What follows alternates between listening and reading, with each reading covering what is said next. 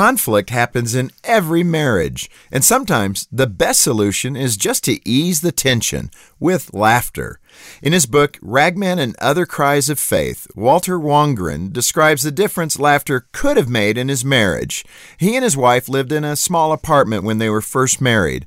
When they had disagreements, he would often storm out of the front door and go for a walk until he cooled down a bit. On one occasion, he grabbed his coat and stormed out the door like always, slamming it behind him. It was pouring rain outside. As he tried to walk away, he realized he'd shut his coat in the door. For a couple of minutes, he stood there getting soaked and thinking of what he should do.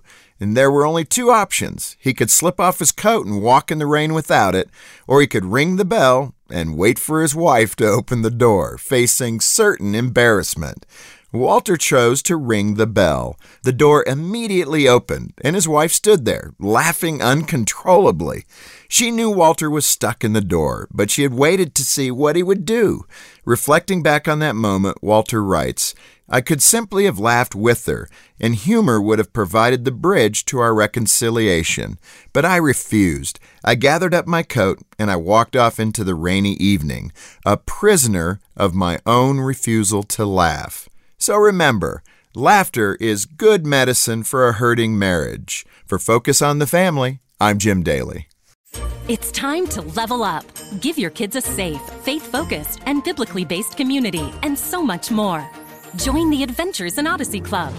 Club members get on-demand access to the exciting Adventures in Odyssey series, including more than 900 episodes.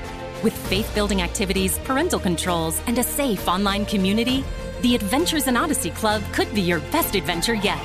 Learn more and start your free trial at adventuresinodyssey.com/radio.